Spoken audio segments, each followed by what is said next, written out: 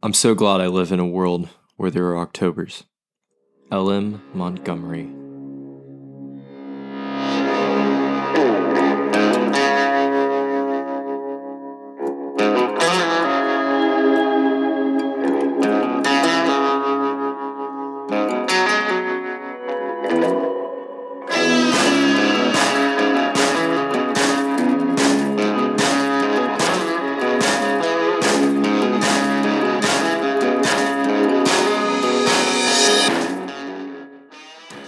Good morning, everybody, and welcome back to this week's spooky edition to the America of America podcast.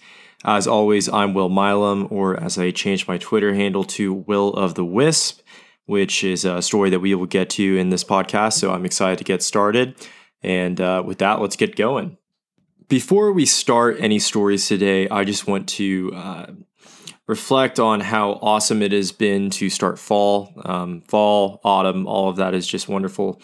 Had a beautiful, beautiful week of weather here in Oklahoma City, aside from the early morning tornadoes that got me up last Wednesday at 5 in the morning to go sit in a bathtub on the first story of my house because we do not have a basement here. But other than that, it's been awesome. The running weather's been great in the mornings. It's finally time to put on a jacket. I had to put on an overcoat or outerwears for the first time this year. Well, since obviously earlier this year. So it's been a lot of fun. Oklahoma football game was wonderful. I'm recording this on Sunday, so went and watched the Sooners play TCU yesterday on Saturday, and the weather was perfect. It started the game high 60s, ended the game in the low 50s or mid 50s, something like that. But there was no sweating. Great views. It's just been wonderful. So I'm so blessed to be living this October. I hope that you're enjoying the weather as well. Getting on to the spookier side of things, we're going to start today with the story of the Spook Light, otherwise known as the Joplin Spook Light, which is a ghost light, spook light, located at the border of Oklahoma and Missouri. The phenomena is just like it sounds. You stand from a distance and you look off into the distance in the dark and you see a mysterious light begin to glow from a place that you cannot explain, and you do not know what the light consists of. You do not know how far away it is, and you don't know where it's leading you to. Now, what's most interesting about this phenomenon is not so much how freaky it is, but just how long it has been going on and how much it has been observed. A quick background on spook lights, or the concepts of spook lights and ghost lights, before we actually get into the spook light, meaning the actual spook light in Oklahoma. So spook light that we're talking about is similar to something that we would call a will-o'-the-wisp, an ignis fatuus ghost light, or for more Halloween purposes, a jack-o'-lantern, a friar's lantern, a hinky punk, and a hobby lantern. Its most famous name, will-o'-the-wisp, is a combination of Will, short for William, which is my name, so the proper name Will, and wisp, which means a bundle of sticks. In German countries, this would be called an ignis fatuus, which is a Latin term for giddy or happy flame. Now, what's a fun piece of information about the Latin term ignis fatuus is that it comes from German folklore, but not necessarily Roman or Latin-speaking folklore. This was actually because the Latin was added after the fact to give the name credibility, so it's not actually Latin in origin. The German folklorists, or those who had seen these spook lights in Germany, probably thought that by calling it ignis fatuus or giddy flame, instead of calling it whatever the German term would be for giddy flame, would lend it a certain amount of respectability and credibility, so people wouldn't think that they were crazy for seeing ghost lights in the sky.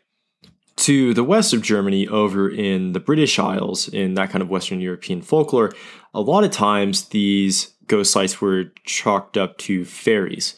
And I'm going to change the spelling of fairy as from the way that we understand it in the United States. We're saying fairies, spelling it F-A-I-R-E-S, to saying fairies spelt in the old style F-A-E-R-I-E-S, because I'm specifically talking about the Scots-Irish understanding of fairy.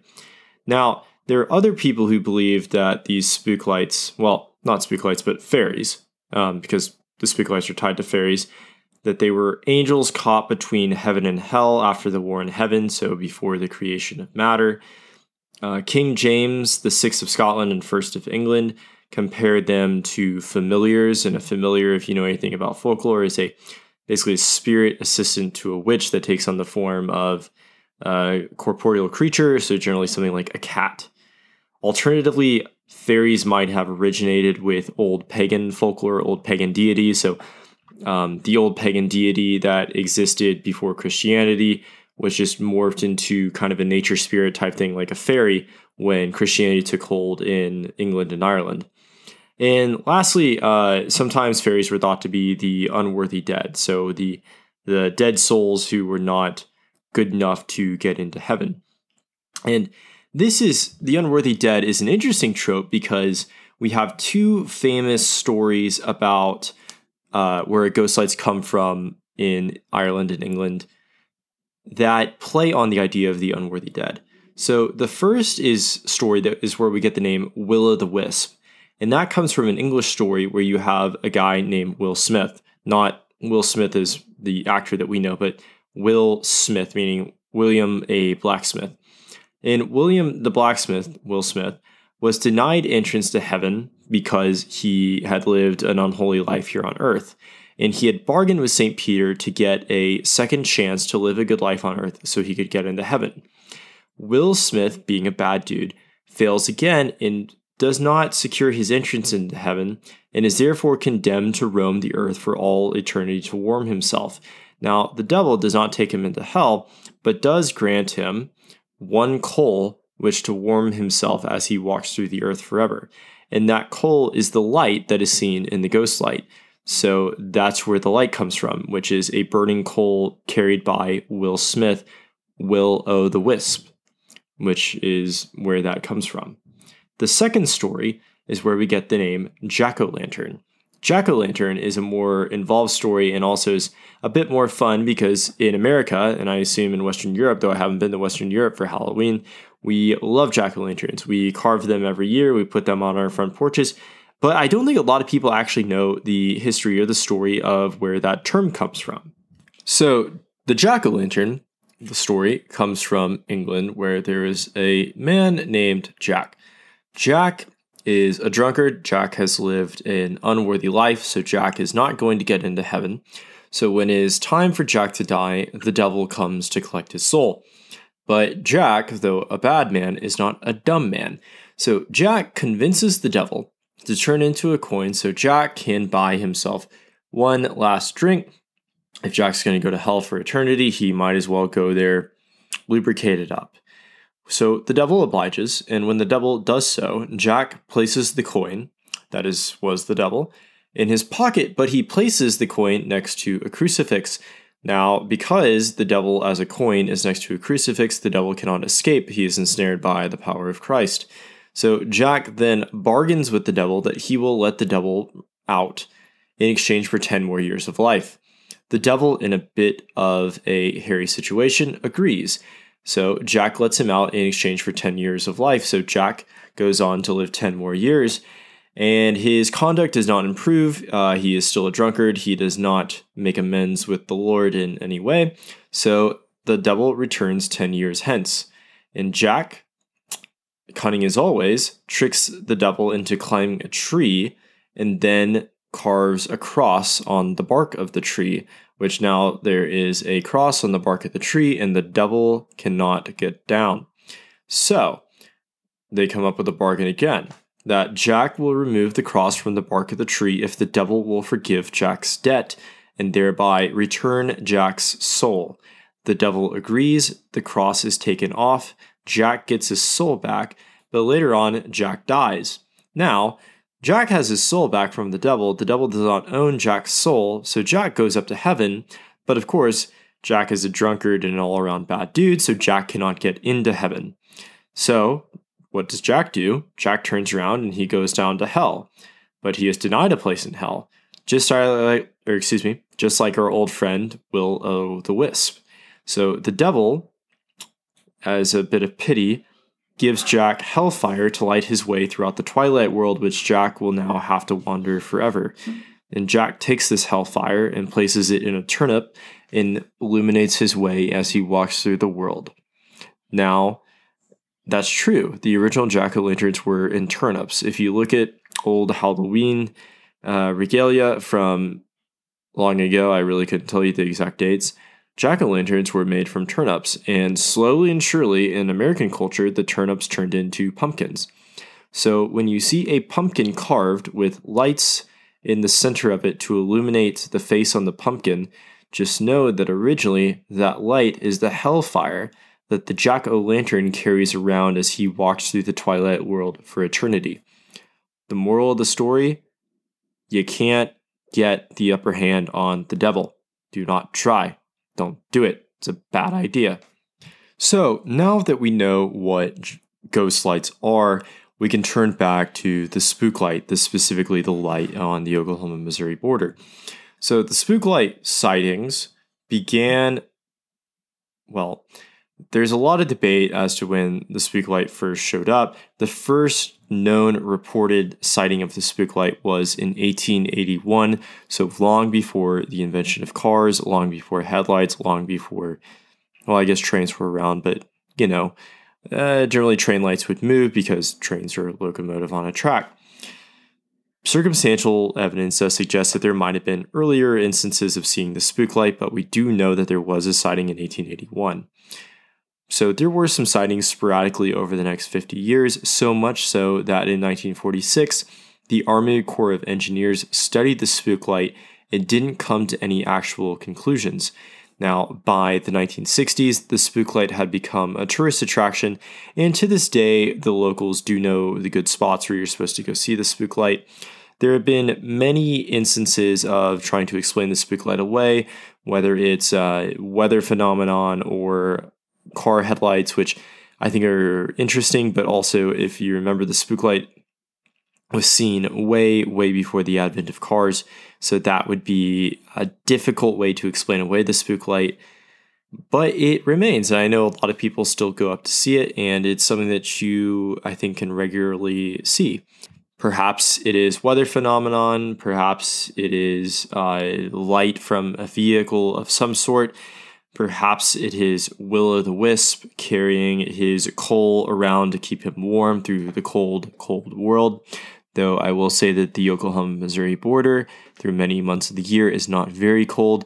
Same with our good friend Jack-o'-lantern. So if you're in northeastern Oklahoma City in October and you want to go see a real ghost light, I would recommend the Joplin Spook Light.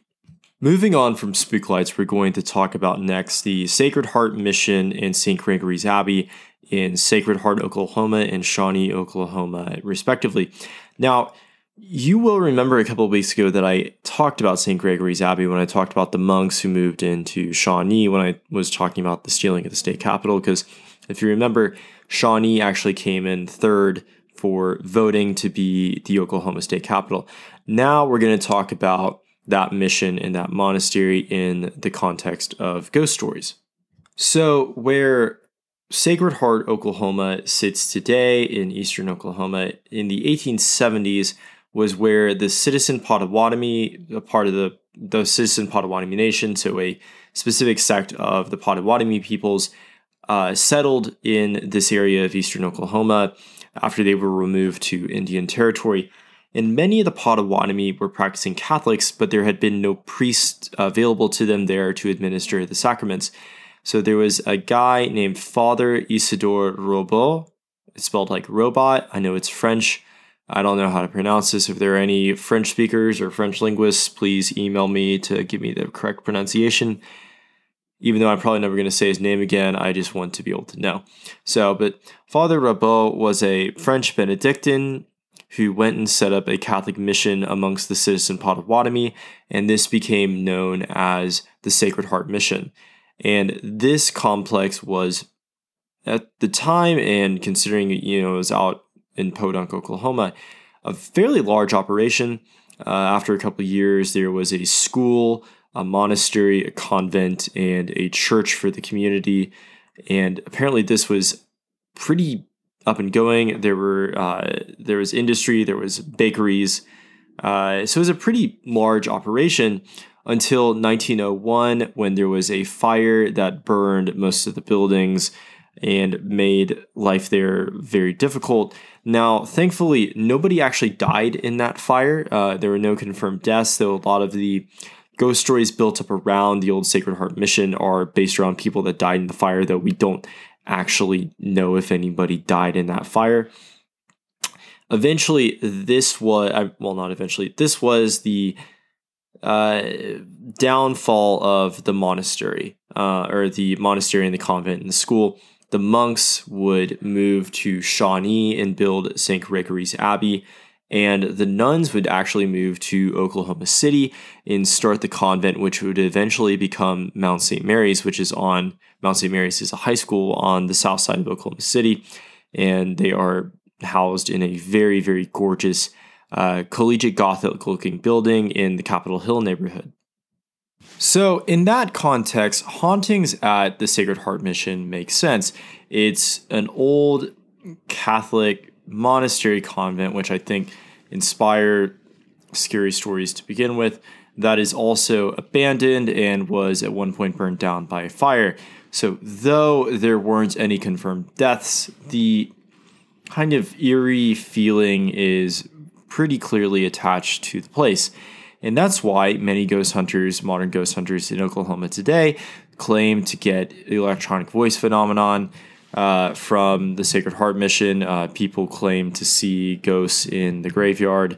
There is even an urban legend about a woman in the graveyard whose grave is inscribed with the words "murdered by human wolves." And according to the newspaper accounts, this woman was actually the victim of a botched abortion, which caused her untimely death. But it is a hot spot for activity. It is a hot spot for ghost hunters. Jeff Provine and Tanya McCoy in their book do go to point out that a lot of the ghost hunting is done illegally. It is private land, and there are tours available. So if you're thinking about visiting it, please do it the right way and make a booking in advance. However, though the Sacred Heart Mission was vacated, the stories do not stop because, as you remember, the monks moved to Shawnee and began St. Gregory's Abbey. To tell you the story of the most famous ghost from St. Gregory's Abbey, I'm actually going to read directly from Haunted Shawnee, Oklahoma by Tanya McCoy and Jeff Provine because I think that this paragraph nicely sums it up and I couldn't do a better job. So here it goes. With decades of vibrant history, the campus has gained several rumored specters, and none is more famous than the Lady in White. Said to be the spirit of a student who took her own life after a bad breakup, the ghost is a classic mournful spirit. She is said to have appeared in several of the dorms, not only ones where she lived, and she has been seen wandering around the campus as if she was lost. Doors have slammed on their own, and footsteps of heeled shoes have been heard ringing down halls at night. Several students have claimed that they heard crying and even a young woman's voice, but they could never find anyone that the sounds belonged to. Others have claimed that they saw her, a white, thin figure of a college girl who wept as she walked. So, of course, if you're walking down St. Gregory's Abbey, or if you're walking through the halls of St. Gregory's University, which is now an extension of Oklahoma Baptist University, if I'm not mistaken, and you see a woman in white crying, get a photo. That would be cool. Actually, wait, no, because if it's a real person who's just a woman crying in a college dormitory, actually, don't take a photo of that. That would be very inappropriate. I don't know what to do. Use your head. The other famous ghost of St. Gregory's University and Abbey was a monk named Brother William. Brother William was famous because he was an English professor at the university, and after he died, his soul decided to stay around. And the stories around Brother William center around the university library, where students will be staying up late at night studying, and they will see a monk wandering around the library happily, and some will even stop to talk to him before they see him vanish, and some have even gone as far to ask him about things that they're hung up on regarding classes, and Brother William will answer their questions cheerfully, and Brother William will help them study, and then when they look around to see Brother William again, he is gone, only to be found that not only can they not find him, but they won't be able to find him because he's dead.